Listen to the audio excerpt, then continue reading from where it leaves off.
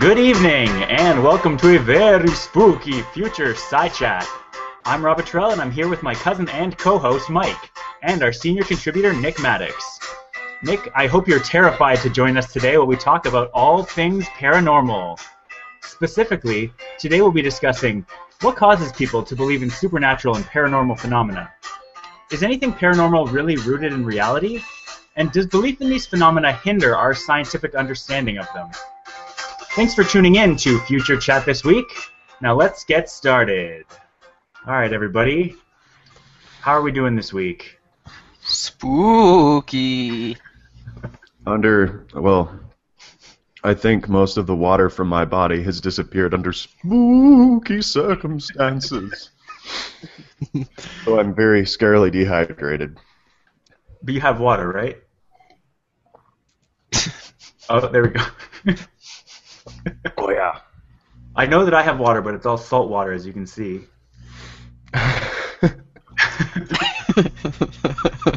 For those on the podcast, tune in to see Rob look like a pirate. Yep, that's true. I'm dressed as a pirate today. I am.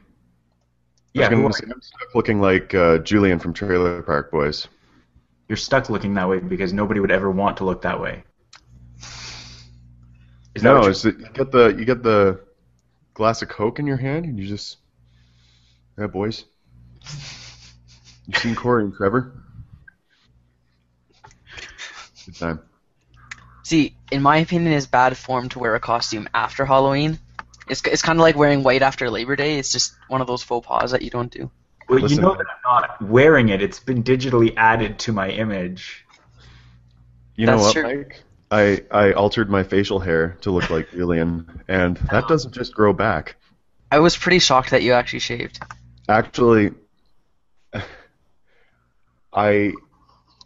as I was planning it out, I was like, wait a minute.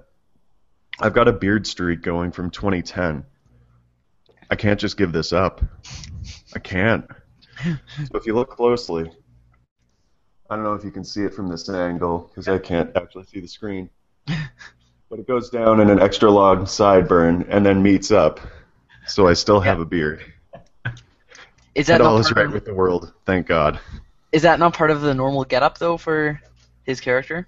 No, he shaves most of the sideburn. Okay. Although in later seasons, the under the chin stuff goes back to the end of the jaw. Okay. So I thought I could reasonably pull it off. Yeah. Cool. Really, you did. So how was everyone's Halloween? It was great. What were you, Mike? I was a dad with cat whiskers painted on his face. Cool cat? Yeah, pretty much. Yeah, I just took Emma around the block and she had fun. So. Oh, that's fun. Yeah. What were you guys? What were you guys up to? Rob, why don't you start? I got a story. I went to a party. I was Bert from Mary Poppins. Oh, that's Julia. fantastic. Yeah. I owned all the clothes except Julia bought one vest at Value Village, but other than that, the entire uniform was stuff I already owned. So that was good. Of course you did. Yeah. Kaya took me to a pub crawl. Oh, nice. And it worked out really well because, part of Julian from Trailer Park Boys, part of his shtick is that he always has a rum and coke or a rye and coke or something in coke just wandering around like this. And so once people figured out who I was, also there was a guy dressed as Bubbles there, which was hilarious. Oh, nice. And I later met one guy who was like, man, I almost dressed up as Ricky, but I didn't think anyone would get it. And I was like, there's a guy who's Bubbles around here. Why didn't you? But Oh, you did actually pull that off pretty well. yeah, it was amazing. Yeah. But part of his shtick is he wanders around with a drink. So I'd get to a new bar and not have a drink yet. And someone would just hand me one. Listen, I can't see Julian without a drink. That's not how that works. Here you go. Nice. So it was a group of people doing this pub crawl. People you Oh, didn't yeah. know that were okay. There was a pole on the bus that I might have spiraled down at one point. It's a good time. Yeah. Also, Kaya's gold makeup,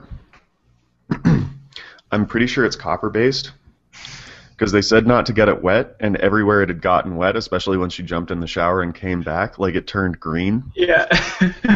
And so I think at one point I must have rested my head against her forehead or something like that, because I don't know if you can see it in this light, but there's it looks like a bruise. Like I've hit in the head at some point. So Would her also- whole body must look like she had gotten hit.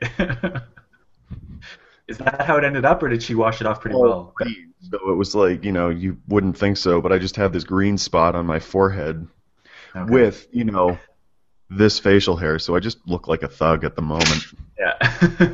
Or I look like the one episode where they mistook one another for the Sasquatch or Sam Squanch, as they pronounced it, and proceeded to beat one another. Right. Limped around the rest of the episode. You got to watch that show, guys. Speaking not- of Sasquatch. Good segue. Yep. Speaking of my dog named Segway, Let's get into what we want to talk about, which is the paranormal. And I thought that this was a good time for it because if you start debunking things to do with the paranormal before Halloween, you're a buzzkill. But if you do it the day after, it's just like, come on, guys, get it together for next year. We'll let it go this time. Yeah. And so, why don't we start by talking about what we're classifying as paranormal? Another word I wanted to use was supernatural. Just things that are Halloweeny, things that are spooky or unexplained, or any number of words you could use to describe that. So, things that I'm considering open for discussion are the obvious ones like vampires, zombies, werewolves, ghosts, psychics. What? You can't take me seriously with this on, can you? sorry, I just kept looking at you, and I'm like, God, he just moves around, and the pirate hat moves with him. I know it's really quite wonderful. Those listening to the podcast, I cannot encourage you enough to tune in and watch this. It's beautiful.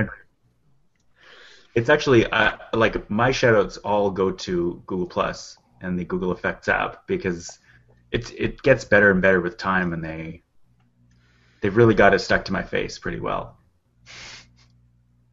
They really do.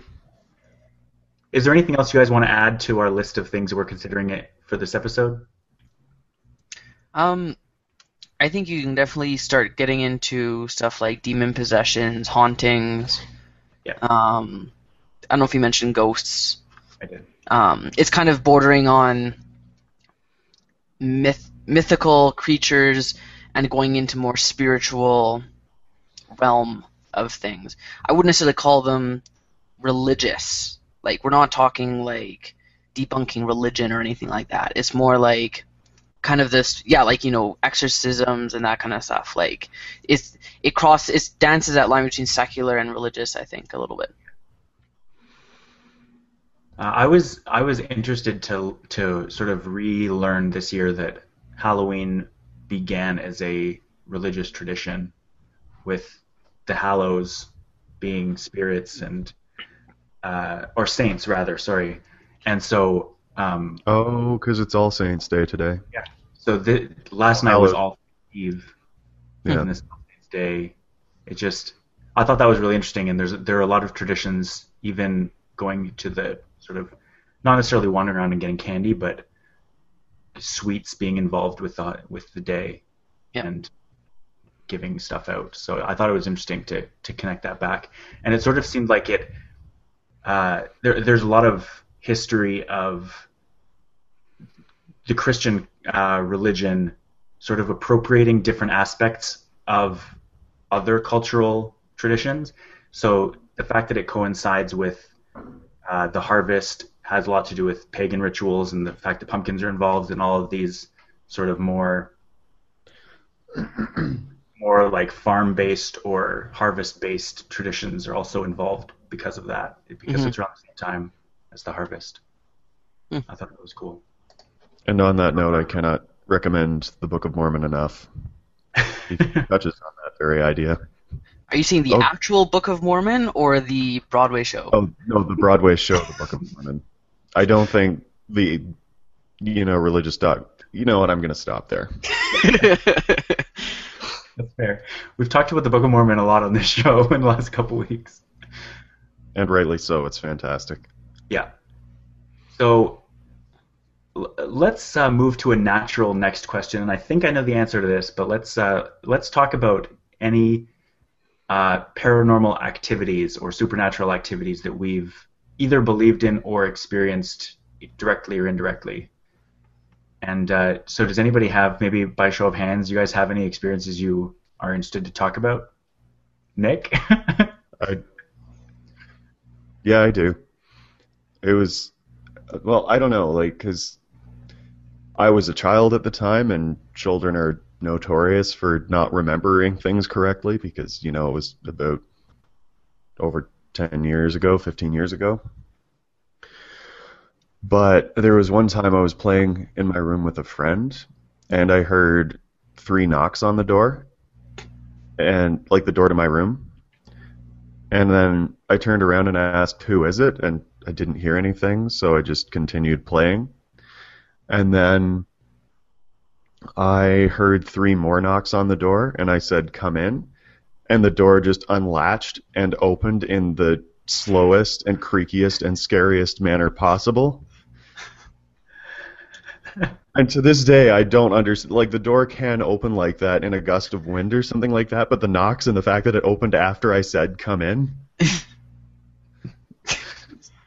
Either that or there was someone messing with you. I was going to say, was no one else home? Like, my mom and my sister were, but it's an older house. Like, it was built in the 19-teens. And so the floor is very creaky, so you can very easily hear anyone walking up or walking away from my door. So that's a thing that happened. So you don't have an explanation because you thought you would have heard that, and you didn't. Yeah. Like, especially, and my sister was very young at the time because she's 5 years younger than I am, so she would have been at the age where if she was trying to trick me, she would have been giggling the whole time. Right. So, yeah, I'm gonna refer to my paranormal beliefs as a paranormal agnosticism, I suppose. Yeah, that's fair. Yeah. How are you? God, that was weird. Well, I've got one too, but it's not. I wouldn't call it a first-hand account. It's more a recounting of what happened to me when I was a baby/toddler.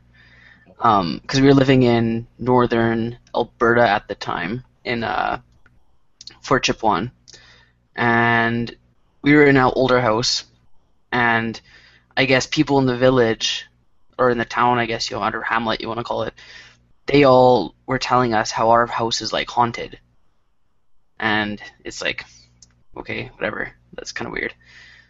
So we're like living in it, and then I was young enough to still be in a crib, and I'd wake up in the middle of the night and scream and cry, and like, my parents would like take me out and put me back in. I'd be like, just screaming and crying, and like for no apparent reason, other than the fact I was a baby.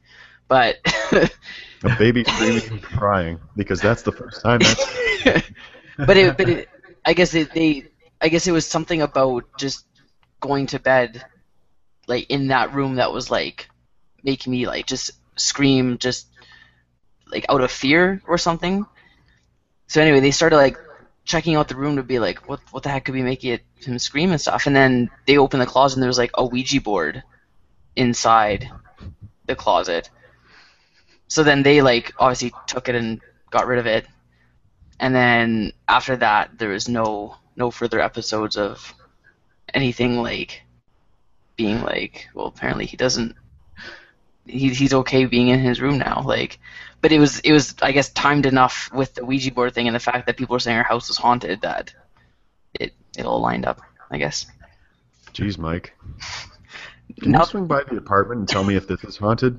Or I'll just get you to try and go to sleep, and if you start screaming and crying, I'll know. But if he stops crying and you pull out a Ouija board. You know what's funny?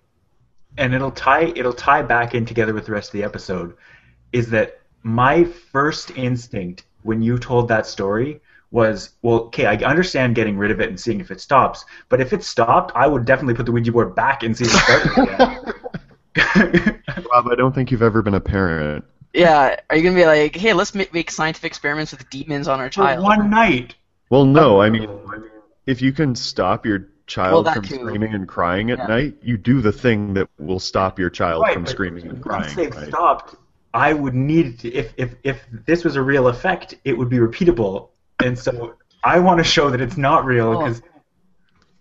Rob, I wasn't old enough to enforce the scientific process on my parents. I'm not blaming you. If anything, I'm calling out your parents for not enforcing the scientific method. There you go. That's definitely what I would do. Yeah. To this day, I always make sure to do a blind test with anything that's unexplained to try to figure out what's going on. So masters in science. Yeah, exactly. So I kind of have a story. It's not really to do with supernatural. It's just something that. Well, then why are you telling it? It'll lead nicely into the discussion, and it's something that happened when I was younger that I can't explain, but it's just I can't explain it for a different reason.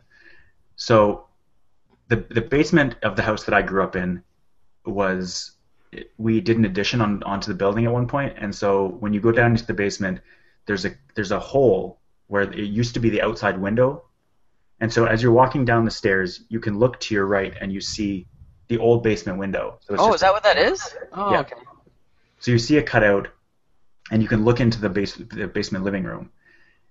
And so when I was really young, like 10 or something, 12 years old, I would turn the light off at the bottom of the stairs, so the entire room was just pitch black, the living room, and every time I looked in to that room through the window, I would just get terrified. Like, I had it firmly in my mind that there were vampires that were looking at me, and so I would bolt up the stairs every time and make sure to not look because they were going to get me. And it plays into the fact that a lot of the times things we see are spooky or can't explain. It's fear of that unknown. Like, you don't know what's there. If it's dark, you can't see, or if it's blurry or whatever. And I just found that, as an adult now, I find it so fascinating that I was so afraid. Now, when we're talking about vampires, are we saying the Bram Stoker Dracula vampire or the Twilight vampire? Not the sparkly vampires. I was thinking actual scary vampires. Real vampires don't sparkle. Yeah, because sparkly vampires aren't scary. No. Okay. Sparkly vampires are sexy, though. They're just not scary. Yeah. I was going to say, it seems like people want to date those ones. Well, no. If you read Bram Stoker's Dracula, sexual desire is a method of the vampire getting to you. Yeah, I mean sexiness being the main trait, whereas Dracula, scariness would be the main trait if you're thinking of him as a vampire. Well, I mean, it still kind of feeds into that because every time Bram Stoker's Dracula goes to bite you in the neck, you feel a strong desire for it. And I could be wrong, but I seem to recall that I read it when I was a lot younger, or when I was in high school, so I don't remember all the details, but I seem to recall Dracula biting a man in the neck, and the man really wanted him to bite him in the neck, and I'm like, I wonder if that's now I wonder if that's an allusion to homosexuality, and how strange that must have been to have that being openly discussed in a book that early. Yeah. That's interesting. I never really I don't like a lot of scary things, so I would never read or watch the books or watch the movies. But it's very interesting. You want to read a classic horror novel, like the original horror novel that is not scary at all? Read Frankenstein. That is just a guy whining for an entire novel. Uh, I'm sure there's a lot more literary stuff that I'm just not getting, but I could go my entire life without reading Frankenstein again. that's fair. I think the only scary stuff that I'd say I'm into would be like the post-apocalyptic type movies, like I Am Legend or what's the 28 Days Later? Later, yeah, the zombie one. Yeah, those ones are pretty good. Like, I don't like the super, like, dark, like, gory, jumpy ones. Yeah. Like, the post-apocalyptic ones, they have the jumpy elements, but at least it's mostly, like, during daylight, and it's not, like, yeah. But stuff like Saw or any of those types, I'm not No. those ones. There's actually been some discussion as to what scares us as and why they scare us.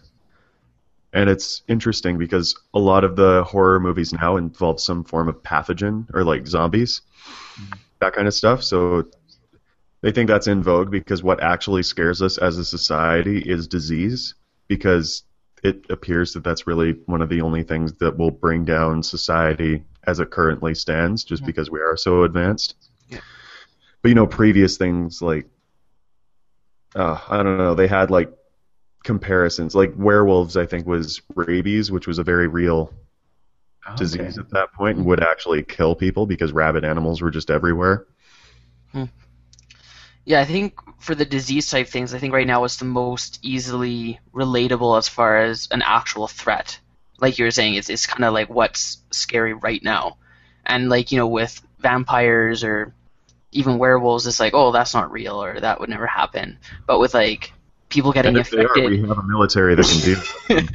but people getting infected and like turning into zombie-like people, like that's it's within the reach of our imaginations, I think, as far as being realistic. It's at least a lot closer. Yeah.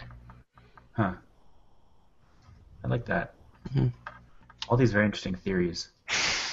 Hypotheses, I think. I don't think they're advanced enough to be theories. I'm sure there are some that are, but not in this particular circle. I'm sorry, I'm looking at you again. So, do you guys like movies that have jump scares? That like, No. If I can even consider that it might have one, I don't want to watch that movie. So I Am Legend, I liked the movie except for the jump scares, and that made me never like. As soon as you get that spooky music where you know something's gonna happen, whether or not they actually play it with a jump scare, I just stop watching. Like I just turn it off and I can't. Like my favorite, scary genre is like talk political thrillers. Mm-hmm. So, yeah, that's my limit of horror, basically. If something no, the vote isn't going to go the way he wants it to. What will they do? It's terrifying. I like the idea of the thriller because it gives you the intrigue and the suspense, but it doesn't exploit cheap thrills. Like there's no loud noise or jumpy like a flash of light or anything. It's just well done, and like maybe there's no moment, there's no like split second where you're shocked because they sort of telegraph, like you see someone walk by trees in the woods, like you see them, there's no scare, they're there, and that to me that's way more compelling and way more interesting than just having something shocking happen or having a big like a chord on the piano played very loudly just to get a jump out of people. Some people really like that, but I don't. I guess you would. The analogy I'm thinking of is using shock humor as opposed to, just very well thought out humor.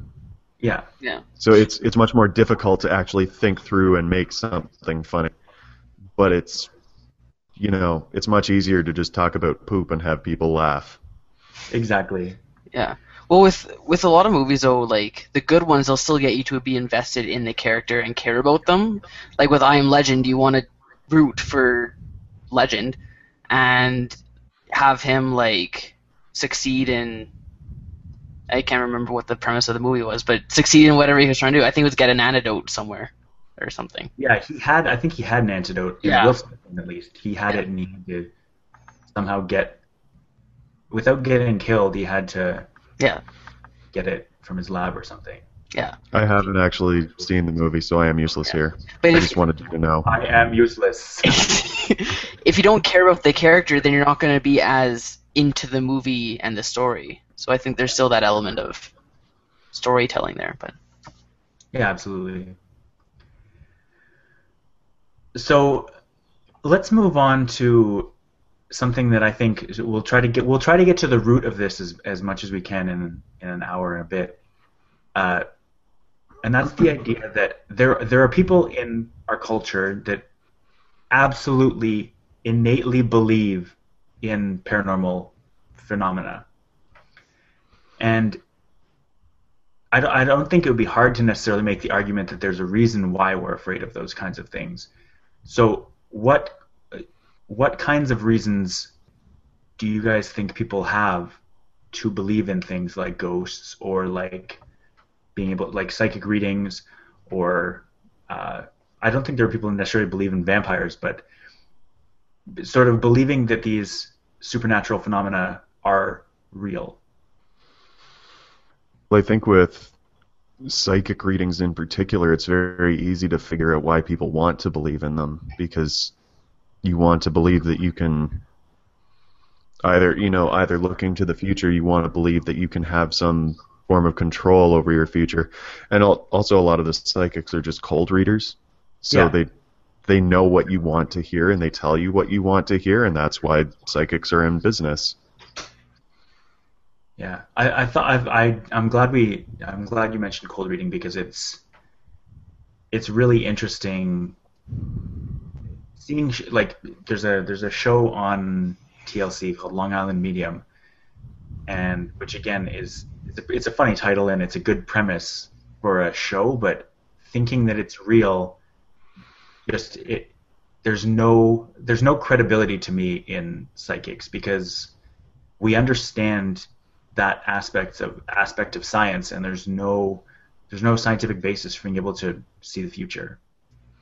It doesn't make any sense to me, and I've always said that I'm open to being proven wrong about these things, but there's been so much evidence that it's made up, and in this case, Long Island Medium has actually been thoroughly debunked. So, yeah, if someone Just wants like to every other psychic ever. yeah. I think when it comes to why people want to believe in the paranormal or psychic specifically, it comes down to a desire, like Nick was kind of alluding to, a desire to have control, and often it's a last-ditch effort. I'll give an example that there's a young adult that went missing in Calgary, and they've been looking for him for well over 3 weeks by now, if not a month. And there's kind of like a Facebook group about the people looking for him and posting updates on the progress and whatever. And one of the comment threads was, we haven't had any leads, whatever. And then one of the people were like, oh, you should go see a psychic. It's like, we went to one for whatever, and they're really helpful, like whatever. But it's the kind of situation where there's almost, you've tried everything else, and it's like, well, why not, right? Like, it's like, it can't hurt. I think that's kind of the mentality that people have. I think in a lot of cases it can and does hurt, because it tends to have people make bad business decisions or life choices, that kind of thing, if they think that they're being led to go, move to Australia and start up a bread business or something. So it's like Right. those kinds of things where if you're taking that kind of advice, but it's like, oh, help me find my lost child, then it's like, yeah, I can see why someone would want to try everything they can, because they feel that if they didn't, they're not trying hard enough, maybe. Yeah. I think that one of the things that, like, humans have this sort of fatal flaw in that it's very hard for us to look at the big picture unless we're told to look at it. So, and to use a specific example before I talk about psychics, I was sitting here listening to you, and I wanted to interrupt you and say, no, like whoever was talking about posting about psychics, like you were talking as though you were like, oh yeah, this person suggested psychics. I'm like, why didn't we think of that? But I have to force myself to divorce what you were saying from the fact that it was your opinion, because I know that that's not your opinion, that you don't think it would be useful to go to a psychic. But I had to go like, whoa, wait, he's not saying that we should do that. He's saying that that's the belief. Although I'm gonna put up my sarcasm sign and say I am definitely like 100% on board. Like I'm now abandoning everything to go to Australia and start my bakery business. It's funny you should mention that. Maybe you're a psychic. Yeah, so at Australia. Yeah, but it's funny. Like you can sort of, I sort of liken it just in my mind right now to time travel in movies. You can watch a movie and enjoy the fact that they're time traveling and not worry too much about paradoxes that they're causing. But and this is referenced all the time in comedy, where when you go, like psychics have so many either contradictions or fallacies or paradoxes. Like there's the common joke. I think it was on The Simpsons. They were talking, or I'm sure I could reference any number of movies where, like, a psychic didn't see something coming, and it's like, haha. But if that person was actually psychic, they would have actually seen it coming. Like that's how psychics work. So if they can see the future, or if they can see what's going on, they would never be wrong. And psychics would be a proven scientific fact, and that hasn't happened yet. There's just no way, and it would be hard to say, oh, it only works under these certain circumstances, because at that point, if you ever said that, and that I think people have tried to do that, and that's where people like James Randi is a famous debunker of these kinds of things. He has like $1 million prize for anyone that can prove that they have extrasensory perception. And even under the circumstances that they put up themselves, like they're allowed to make these claims and put it under their own circumstances. Nobody has proven that they have any sort of psychic ability. And I mean, if you could prove that you have ESP or psychic abilities, people would be all over that. Like stock traders, people that, yeah, I don't know, like gamblers, whatever. Like they would be all over that. And I'm pretty sure the Nazis had paranormal things in place to try and figure out how to exploit such things. And in the end, it did not go so well for them. Because it turns out radar is better than ESP. And it always will be. Yep. Huh. So, staying on the topic of mediums, you can say that like people who will suggest going to see a psychic, if they believe in psychics or if they've had an experience where someone was able to read them and provide advice or just words that were helpful to them, they're going to react positively to that experience. But a lot of mediums, especially ones that will communicate with the dead or proclaim to communicate with the dead, they are definitely helping. I'm not going to disagree that they're helping those families, but they're exploiting those families. They're exploiting emotion, and they're exploiting fear, and it's just emotional manipulation to these people. And if they knew that was all that was happening, I know that they wouldn't give money to them, because you're much better off sitting with your family and just reminiscing and talking about that person than you are having some third party say, oh, she's very glad that you guys love her so much, and of course she misses you. And like there's so much exploitation that goes on in that kind of system.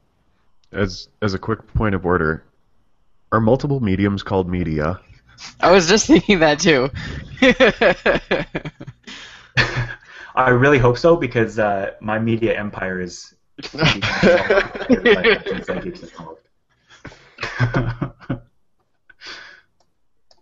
Is there anything else we want to talk about with regards to psychics? Mike, you look like you have something to say. Do you? Well, I think it just goes back to that. Yeah, like I think just what psychics do on a superficial level, it can help if it's trying to contact a loved one or have comfort in finding a loved one, whatever. But the whole point is that they're exploiting and taking advantage of your emotion and taking money from you. And it even goes to when you look at the whatchamacallit, like the evangelists that will go up on stage and host conferences and heal people and all that kind of stuff. And what's that? Faith healers. Yeah, faith healers. Faith healers. And it's like these guys are taking advantage of people, and it's like sickening because. And in many cases, actually hurting. Yeah, like it's the kind of thing that it should be illegal because it's not in any sense of the word ethical or good. Yeah. But it's exploiting someone's belief to make money. Yeah. Definitely, in a lot of cases, it's harmful. Do we all listen to Hello Internet? I know I listen to it enough for both Mike and I, so yeah. I just I'm catching up, and I just listened to episode 20, I think, when he was talking about alternative medicine. And in Gray's opinion, if you're caring for someone and giving them alternative medicine and they believe you and they think you're going to make them better and they die while under your care, you should be executed because they thought you were going to help them when in actuality you were just feeding them bunk. Yeah. Which I think that's also in Dante's Inferno. Are we familiar with that one? I'm familiar with the work. I've never read it. Okay. It's his innermost circle of hell that Dante outlines is reserved. It's the worst, and it's reserved for those who betray people from a position of trust. And I believe faith healers and stuff like that would fall under that category. Yeah.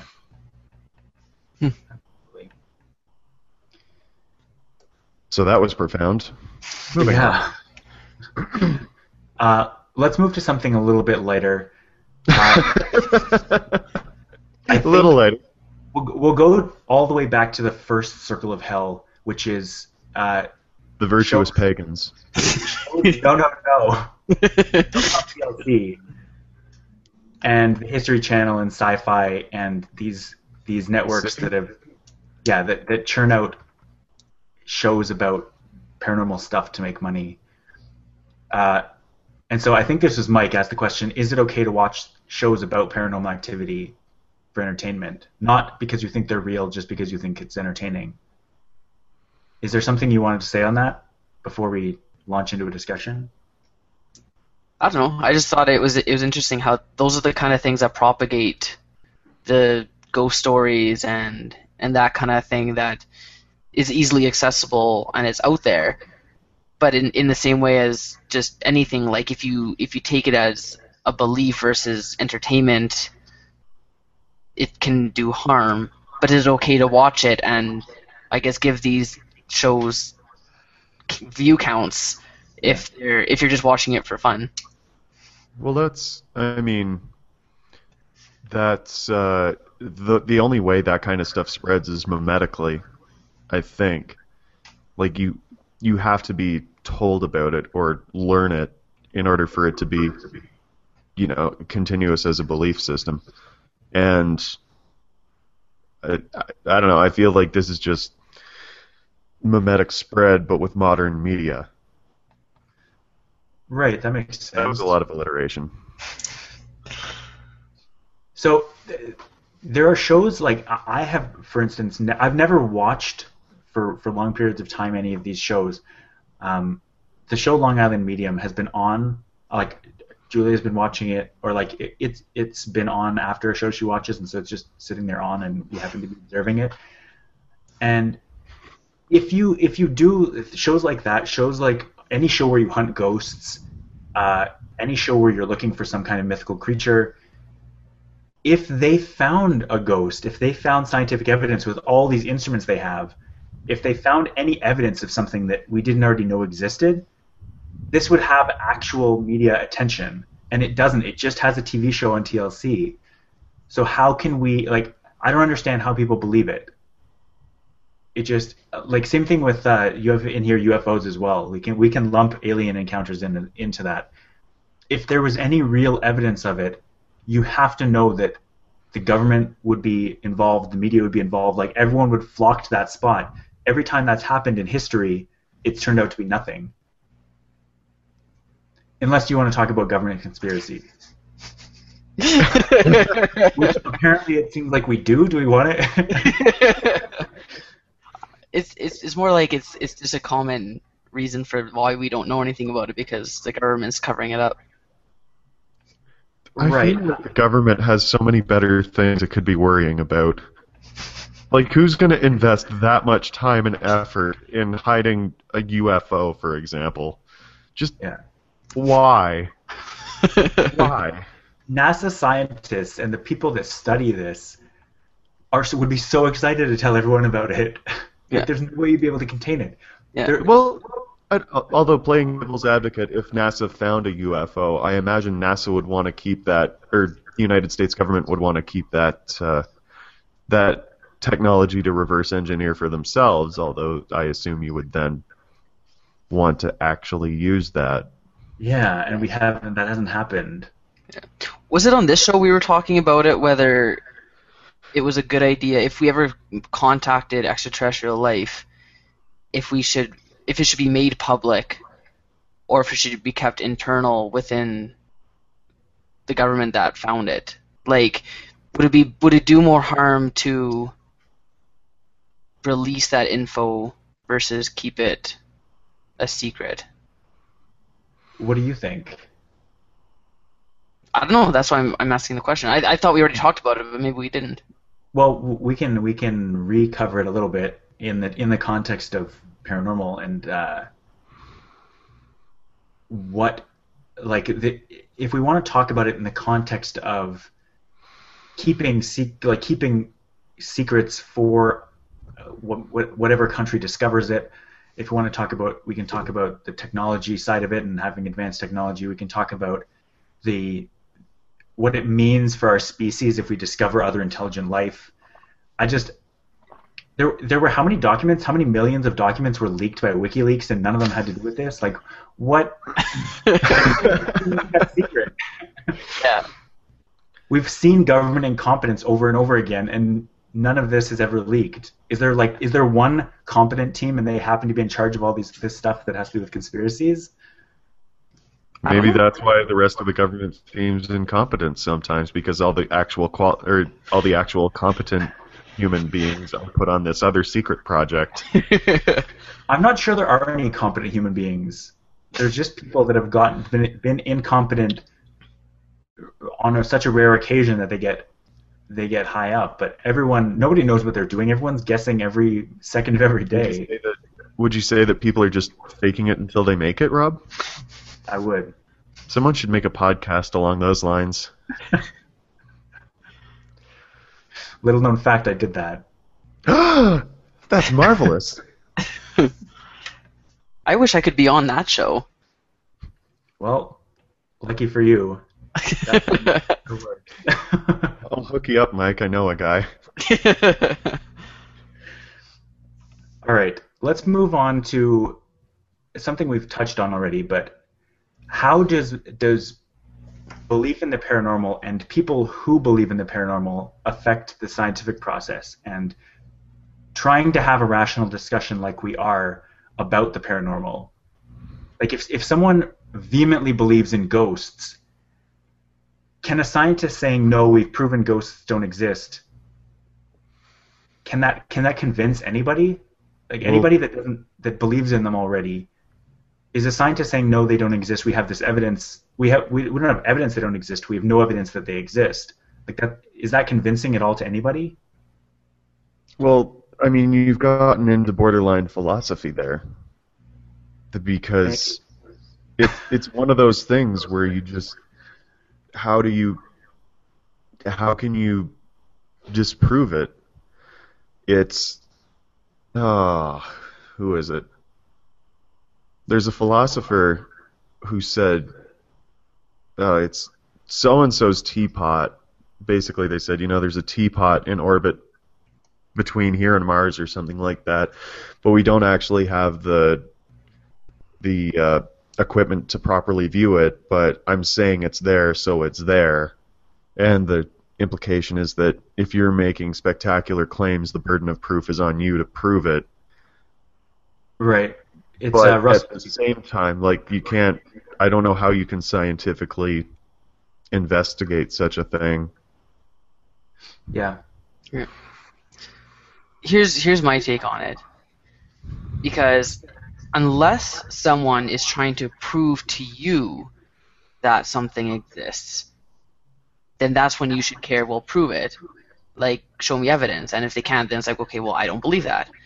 But if someone does believe it, there's nothing that anyone else can do or say to get them to not believe, because then they're saying, well, prove it doesn't exist. And then it's like, well, you can't. So it's like, well, there you go. So so let me believe it. And I think that's kind of my approach to things is, like, as long as a belief like that isn't harming, as in causing people to, like, not seek medical help or make really poor decisions in life, then it's like, well, who cares? If they want to believe Sasquatch exists and they want to even go look for him, then go crazy. Like, it's not. I'm not gonna try to prove that they don't exist. It's like, well, don't try to get me to believe it exists, but otherwise, go do your own thing. Well, I can't remember exactly how the quote goes, but there's also one that goes along the lines that you can't teach someone something that they think they already know. Yeah. I think that speaks to it. A video, I'm going to put a link to this as well because I think it's interesting. I'm going to put a link to Russell's teapot, is the teapot you're talking about, Bertrand Russell. But in a CGP Grey video, who is of Hello Internet fame, he talks about divorcing yourself and your own identity from what you believe in.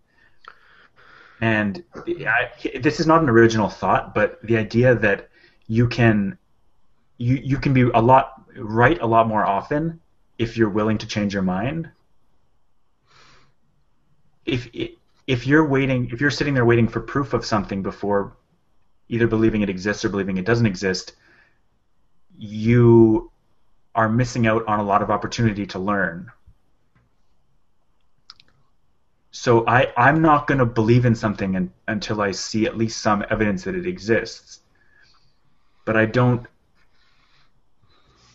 I'm willing to entertain pretty much any idea, at least, like, even if I already, like, right now I 0% believe in ghosts, but if someone wants to show me evidence ghosts exist, I'm happy to change that if I see evidence of it. It just doesn't seem very likely.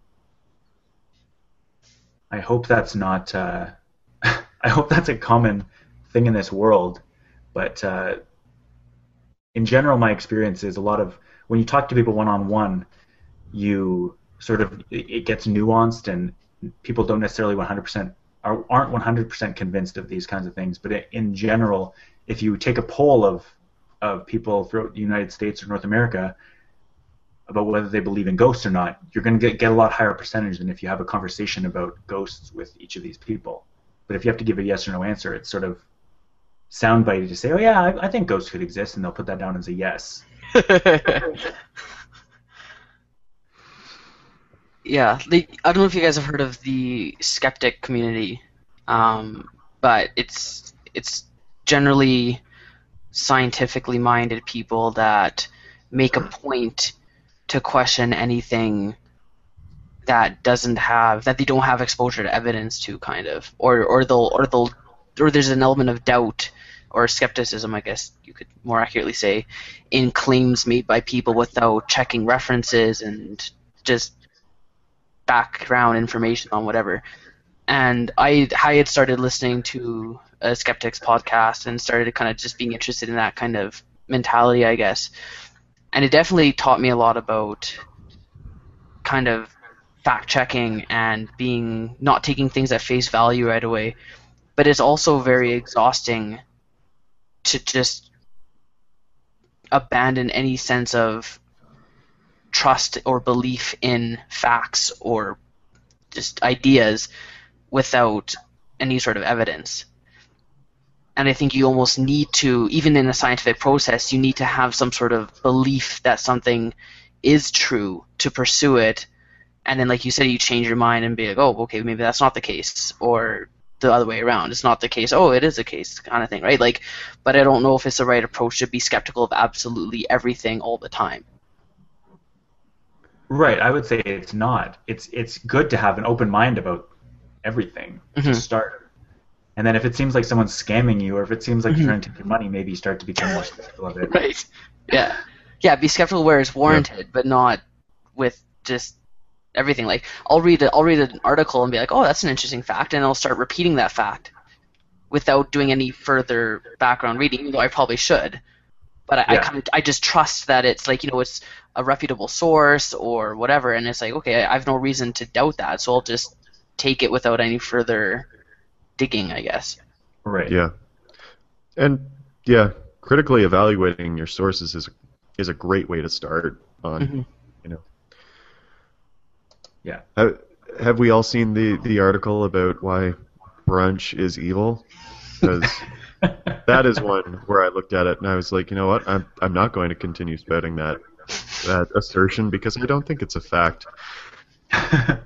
In fact, you're critically evaluating the source. I think it might be a matter of opinion. I think it'd be impossible to prove that as a fact, in fact. Yeah.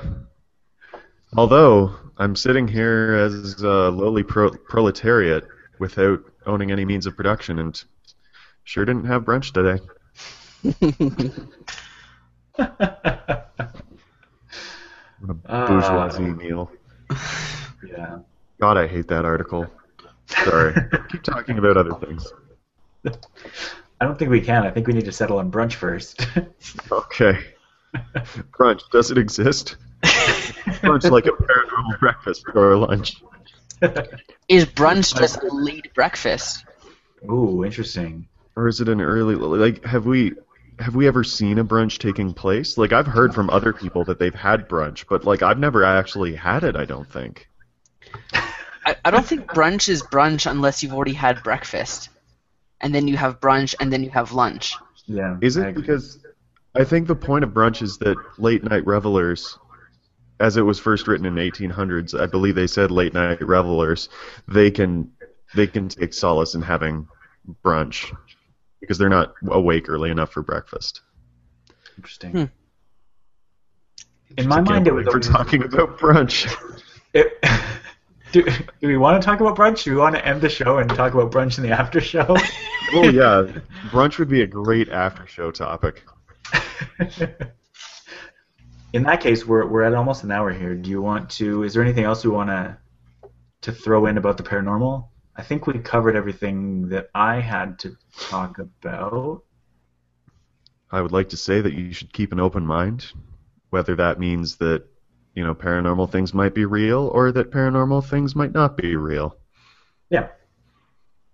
Keep an open mind either way is a pretty good way to live your life. Yeah, keep an open mind, but critically evaluate your sources where it warrants. Yeah. I agree. All right, in that case, we'll mute up and we'll end the show on that note. All right. TTFN. Indeed. Bye. All right. As we always mention, you can find that show at futurechat.me on the internet. You can subscribe to us on YouTube. We'd be glad to have you. Feel free to follow us on Twitter at FutureChats or head to FutureChat on Facebook. We always appreciate having you around, and I look forward to much more discussion about brunch in the after show.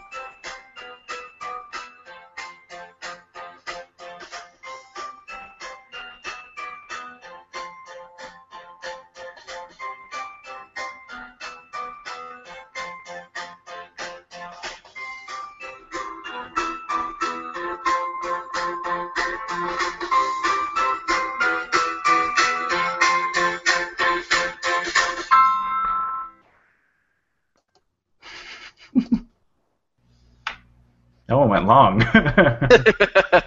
It's always about length with you, Rob. Jeez. Well, it's not about length with me. I just maximized the window, and now your pirate hat is just so much bigger. Arr. Yar! 'Tis a good day for talking brunch, Let's all maximize our windows. ye scallywags. So let's do a round table on our thoughts on brunch. We should have two separate podcasts, Future Chat, and then just Brunch a blatant three dudes talking cast. Yeah, I agree. agree. There's a lot more I want to say, and it's not enough. The after show is not enough extra time. Maybe we need an after show. Well, we do. It's just private. It's not live. Yeah.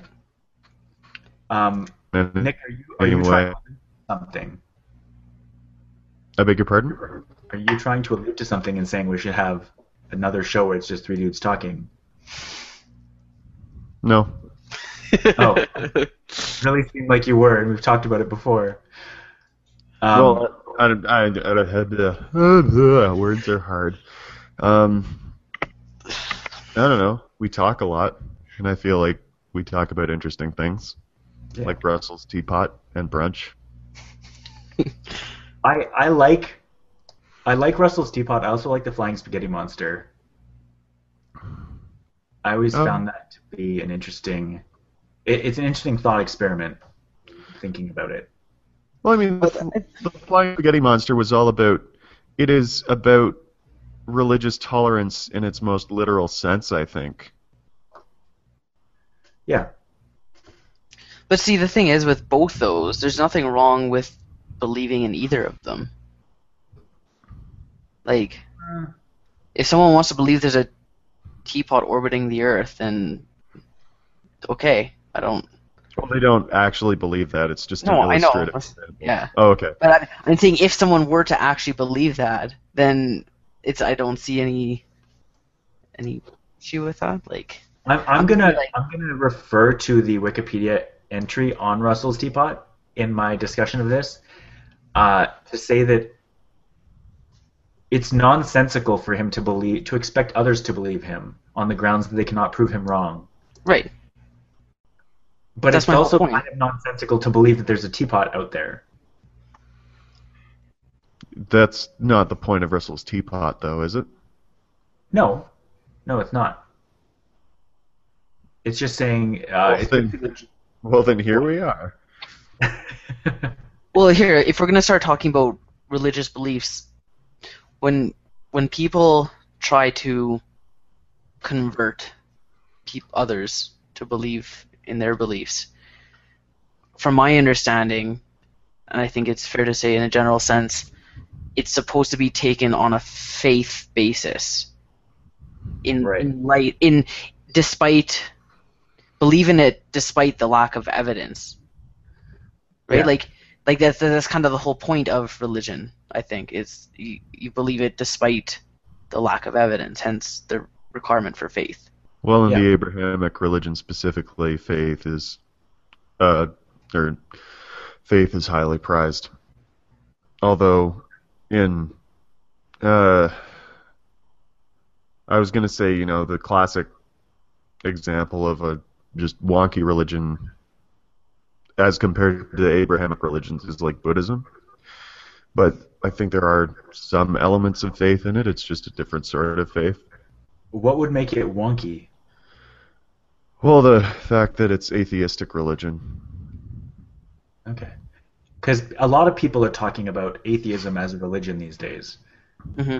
It's a belief. Well, I mean, Buddhism one of the central tenets of Buddhism is that they believe that they firmly believe that there is no deity, and the only way you can escape suffering is to abandon belief in a deity. But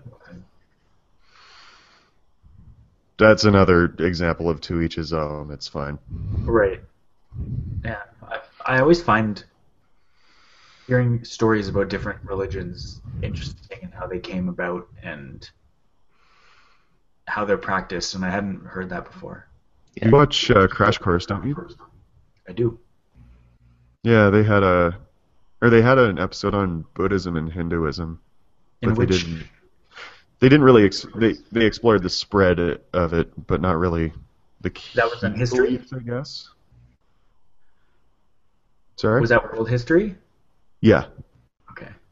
Huh. Have Yeah, you I not watched think- the World History one? I've watched world history, yeah. Oh, okay. It's one of the earlier ones. It's a good one. It's I really enjoyed Crash Course. But I didn't remember them talking about religious aspects, so I guess that's why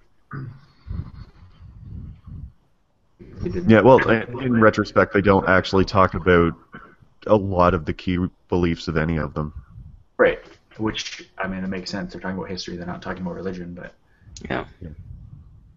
I've actually heard of studies done on people's tendency to be inclined to believe in something as like a natural inherent thing, and that's why religion itself is a widespread concept, and even atheism is in its own sense a belief, as in the Right. belief that there is no deity. Yeah, it's just another belief system. But yeah, it's a belief system, right? So I think just that's something that people need or are inclined to be attracted to is believing in something. yeah. And I think it relates back to why people are inclined to gravitate towards paranormal beliefs. Maybe in an atheistic society, this is one brand of interesting thing that people can focus on, I guess. Hmm. Yeah. Yeah, it's like if you're not going to believe in God, believe in werewolves, I guess. That's the same. I've always found that the fear of the unknown aspect of paranormal, things to do with Halloween, things to do with just spookiness in general, it's really powerful because as humans we want to explain everything. We really seek to have an understanding of what's going on. So like religions for the most part, at least some aspect of them, came about because we wanted to have an explanation for why we're here. Yeah. And so ghosts and being afraid of ghosts, even though you can't necessarily see them, you sort of, people that believe in them will say that they've felt their presence or they've heard them knocking on their door and then heard them open the door and then the door was open. I didn't attribute that to ghosts, Rob. I just said it happened. I understand. I didn't say your name. It's just a story. Okay, well. That Then is a it story. clearly it must have been about that story that I told earlier today. That story is older than you.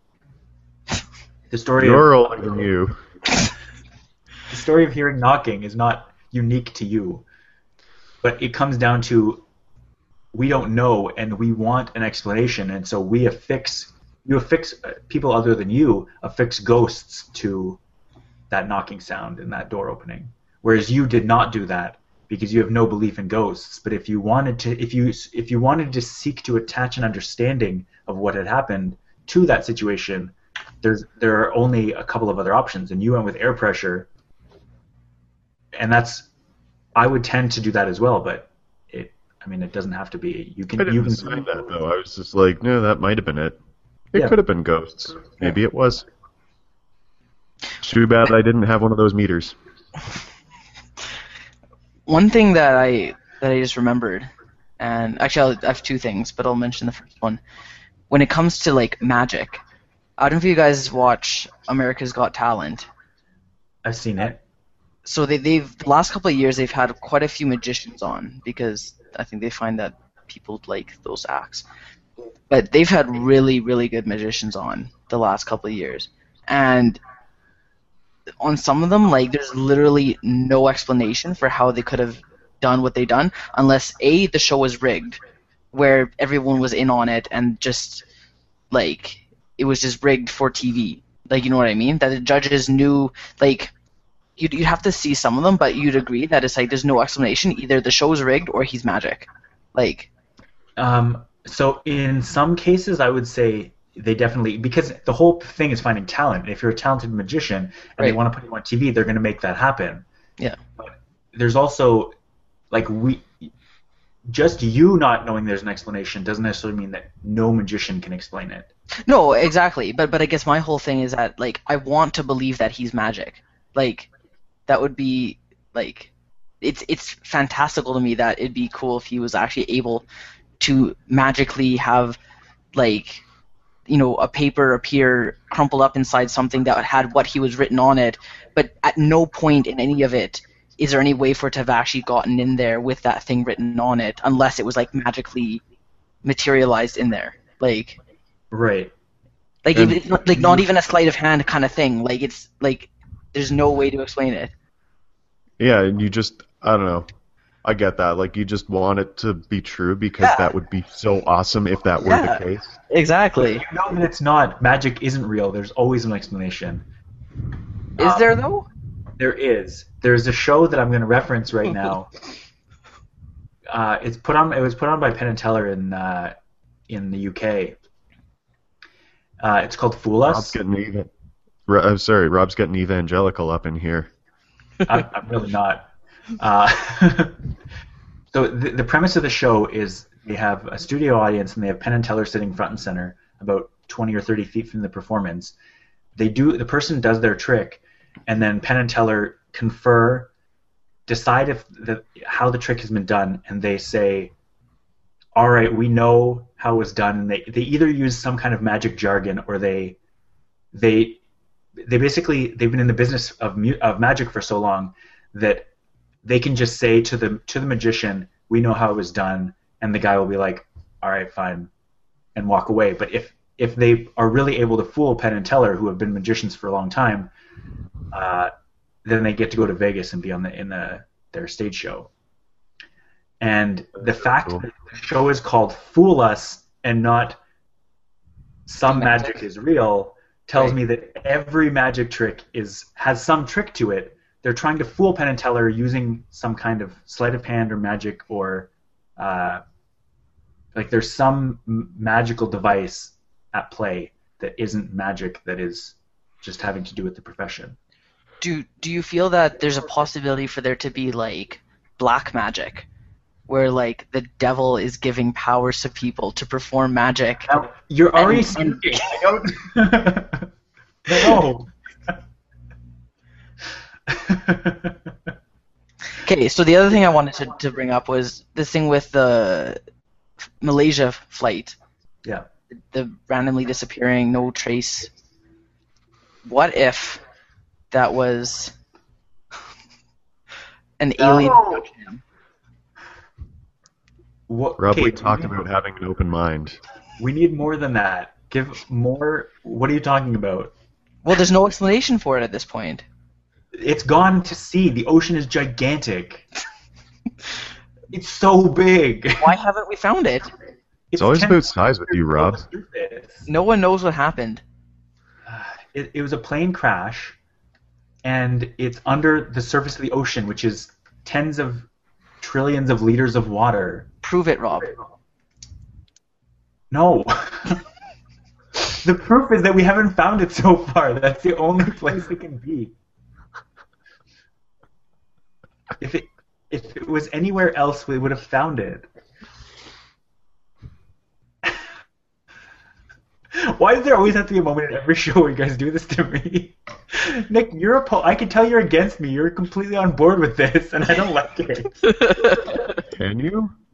Is that what I think? Are you telling me what I think, Rob? Yes, that's what your face suggests to me right now. No, I just find this whole line of questioning hilarious. It is. It is quite hilarious. I think sometimes people overestimate what's actually going on in my head. Overestimate? Yeah, sorry. Especially when I have, like, a full beard, I can sit and stroke it pensively, and people are like, man, he's thinking about stuff, and I'm like, I like apples. Apples. How is that not thinking about those other apples? Well, yeah, but I mean, it just... People are like, damn that Nick.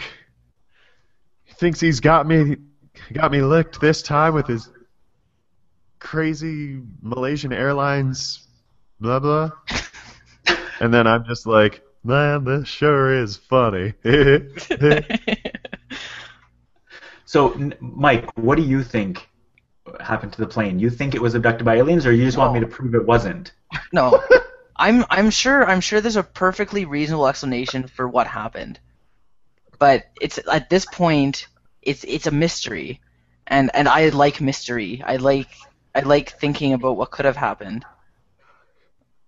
The same way with magic, right? It's like how did he do that? Right. There was a show. There was another TV show on. I don't even remember what it was called, but there was some relatively famous character who would go about showing you a magic trick and then telling you exactly how it was done. Like he would basically go through and reveal how a trick was done. And like some of the most done tricks, like they have explanations. All magic tricks have some kind of explanation. Nobody has shown any type of actual magic. It's never happened. Is it okay to believe in magic in the sense of, man, that was cool and there's no explanation for that, and not want to know how it was done? Some people, absolutely, there is. I don't need to know how it was done. I just know that it is some kind of cool trick that isn't magic. But then you're robbing yourself of that enjoyment if you don't believe that it could be magic. Cool happening. Do you believe in magic? Magic. Okay, so they had a mind reader on one season, and like some of the stuff he did, it was like crazy. Like there's no way he could have known some of the stuff he was like mind reading of, unless he could either A, read minds, or the show was rigged beforehand for him to know what was going to happen. Which is entirely possible that they rigged the show for TV, but I'd like to think they wouldn't. I want to find what's that quote that I love about magic? It's weird to see you stroking your actual beard, but having your hand under the pirate beard. Oh, there it is. Apparently it's one of Clarke's 3 laws. Arthur C. Clarke, the British writer. Any sufficiently advanced technology is indistinguishable from magic. And so that applies to technology, but it also applies to just things that are beyond our perception. Anything that we don't have an explanation for is indistinguishable from magic, but once it's explained to you, it's obviously not magic. To a layperson, NMR is totally magic. Exactly, but it's definitely not. Like, just because you don't understand the magic behind it, or you aren't aware of the magic behind it, doesn't mean there is magic behind it. I think there's still a difference, though. There's still a difference between not knowing how something works and thinking it's magic. Right. No, absolutely. But, like, you can be a magician and think, and be, like, you can be a magician watching another magician and go, that's cool. I like how you did that. I know how you did it, and I still appreciate the artistry of it. Whereas the person sitting beside them who isn't a magician will go, holy crap, magic. But that doesn't... You're the person sitting there and going, holy crap, magic, whereas the magician watching will go, oh, well, they did it this way. But so you can't distinguish it from magic. That's fair. If I may jump in, yeah. And the significantly advanced technologies appear indistinguishable from magic. Mm-hmm. I had I think it's an EKG, an electrocardiogram, once. Yeah, that's a separate story, but they hooked me up to they hooked the electrodes up to me, and they're like, okay, so this is going to take a picture of your heart, and I'm like, well, I see what you're setting up now. Like, is it like, are you running a current, or are you just like trying to measure spontaneous voltages? Like, how does this work? And they're like, it's going to take a picture of your heart. Like, so, to some of the operators, I think it is still indistinguishable from magic. That's funny. I like that. It's like, you're not taking a picture of it. Like, I know the basic theory of how this should work. I just want to know how it's executed. It's like, just let me do my job. See, Yeah, when they're like, when I got an MRI, I was sitting there in the machine going, man, this is so cool. I love how this means that we can see my leg. But if you didn't understand MRI, you'd just be like, how are they doing this? Like, this is so cool. This is magical. I don't know, like the computed part of it, I think for me is kind of indistinguishable from magic. Because I mean, MRI works off of hydrogen spin. Yeah, usually. And so in that case it does. So, I mean, figuring out the range and how quickly it arrived at the detector determines where it started. I think that's fantastic. I don't think there's any distance detection involved. It uses... No, it's time resolved, isn't it? I don't say it's time resolved. You can do the scans often enough that you get a frame rate. I mean, you obviously can do different time resolved experiments, but I just don't think NMR or MRI experiments specifically are time resolved. They just sample really often. Like, you can sample 20 times a second and get a moving picture, but that doesn't mean it's time resolved. No, I mean, for the individual slice that it takes, like those individual slices that make up the total image kind of thing. Yeah. Do you know what I'm They talking use a about? gradient in a magnetic field gradient to get that. We'll talk later, because I really want to understand how that works. But, yeah. Yeah, I don't think there's any, they change the frequency by varying the magnetic field, but yeah, I don't think there's any, you could call it time resolved if you wanted, but I don't think that's the most accurate way to do it. Because there are things that actually do, like, things take different amounts of time to get there, but in this case, all the stuff is traveling at the speed of light, just at different frequencies. But why does the frequency change? Because it's a varying magnetic field. The magnetic field has a gradient to it. Should we do this in the after show? If you want. No, like I read a layperson's explanation of how MRI works, and it said it had something to do with how long it takes for the signal to get to the detector, and that's how they know where it came from. But you would have to have ultra-fast sampling to know how... Sorry? I think that's too simplified. Okay. I believe you. It might be a way to get a layperson to understand it, but I don't think it's an accurate depiction of what happens. Okay. Just like how they told us the spin actually flips, like it doesn't. What? It's the average of the sample, but that's.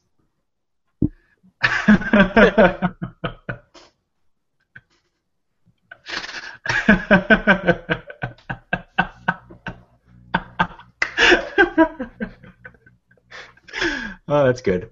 I want to, while Nick's mind is blowing, I want to. Dave Bryce lied to me. I'm on the Clark's Law page where the third law is any sufficiently advanced technology is indistinguishable from magic.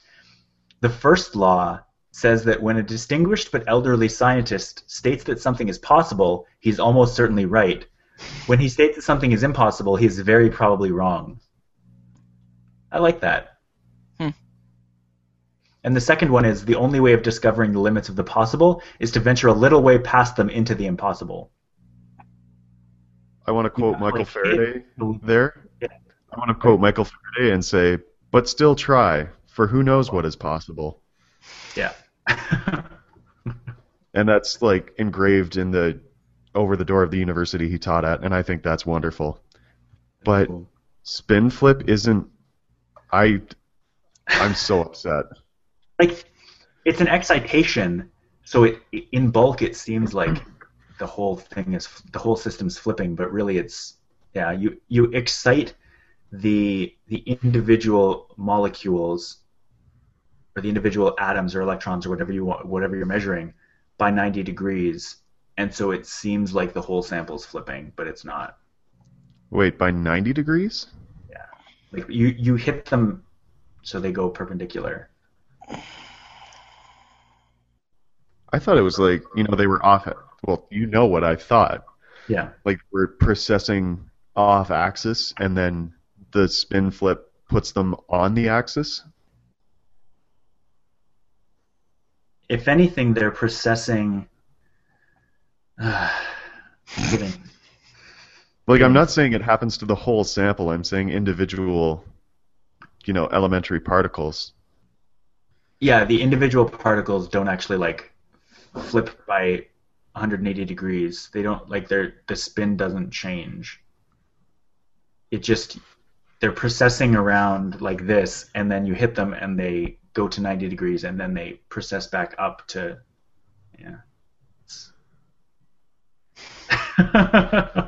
There's a whole you have to do a master's degree in it, so A graduate course in NMR. There's a lot. Although, on the note of magic and indistinguishable from advanced technologies, we did talk about magic spin angles in our synchrotron course. Yeah. And it's like, yep. You got so far into the deep, dark scientific stuff that they just were like, well, clearly this is magic. Let's call it the magic spin angle. Yeah. I think we're still kind of lit that with dark matter a little bit. Oh, It's yeah. really magical. Yeah. A lot of the particles, even the Higgs boson, were still like, we don't have no idea how that happens. Just because. Rob, there is this Higgs field that extends through all space, which makes some particles slow down while other particles race straight through like the photon. It has no mass, but something heavy like the top quark is dragging it.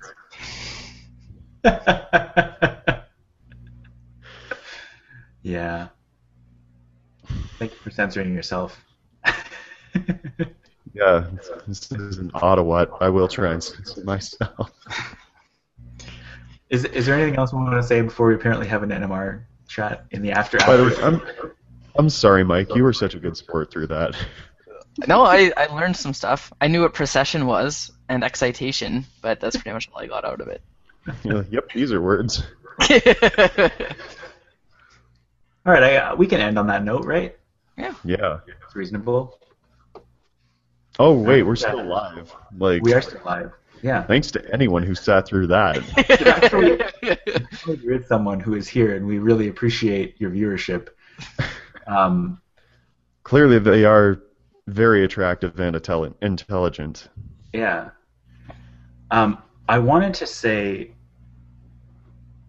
Oh, I forget what I wanted to say now. It was like half an hour ago. I wanted to say it at the end of the real show, and then I didn't.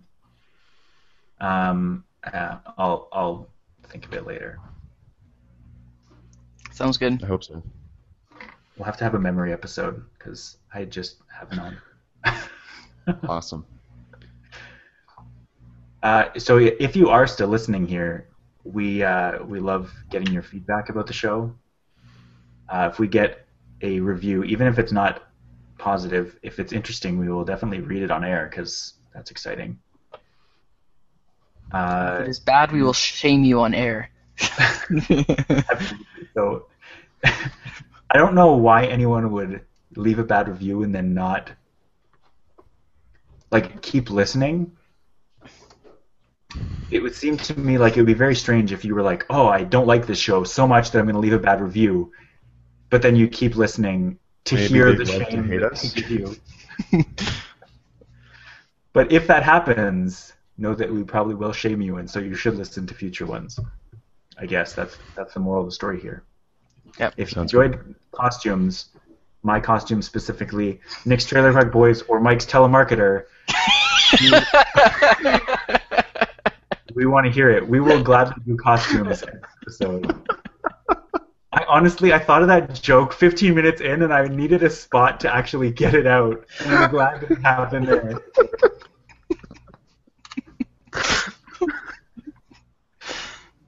Are we good? Thanks for that. Nope. All right. We're good. Next week, we're doing a tech chat on automation, which should be interesting. Unless something more pressing comes up, and then we'll push it again. But I'm really looking forward to it. We might get into... I don't know if we'll talk about artificial intelligence in that episode, if we want to save that for something else, but it should be very interesting. Good. Sounds good. All right. Well, thanks for tuning in, guys, and talk to you later. Toodaloo. Bye-bye. Bye.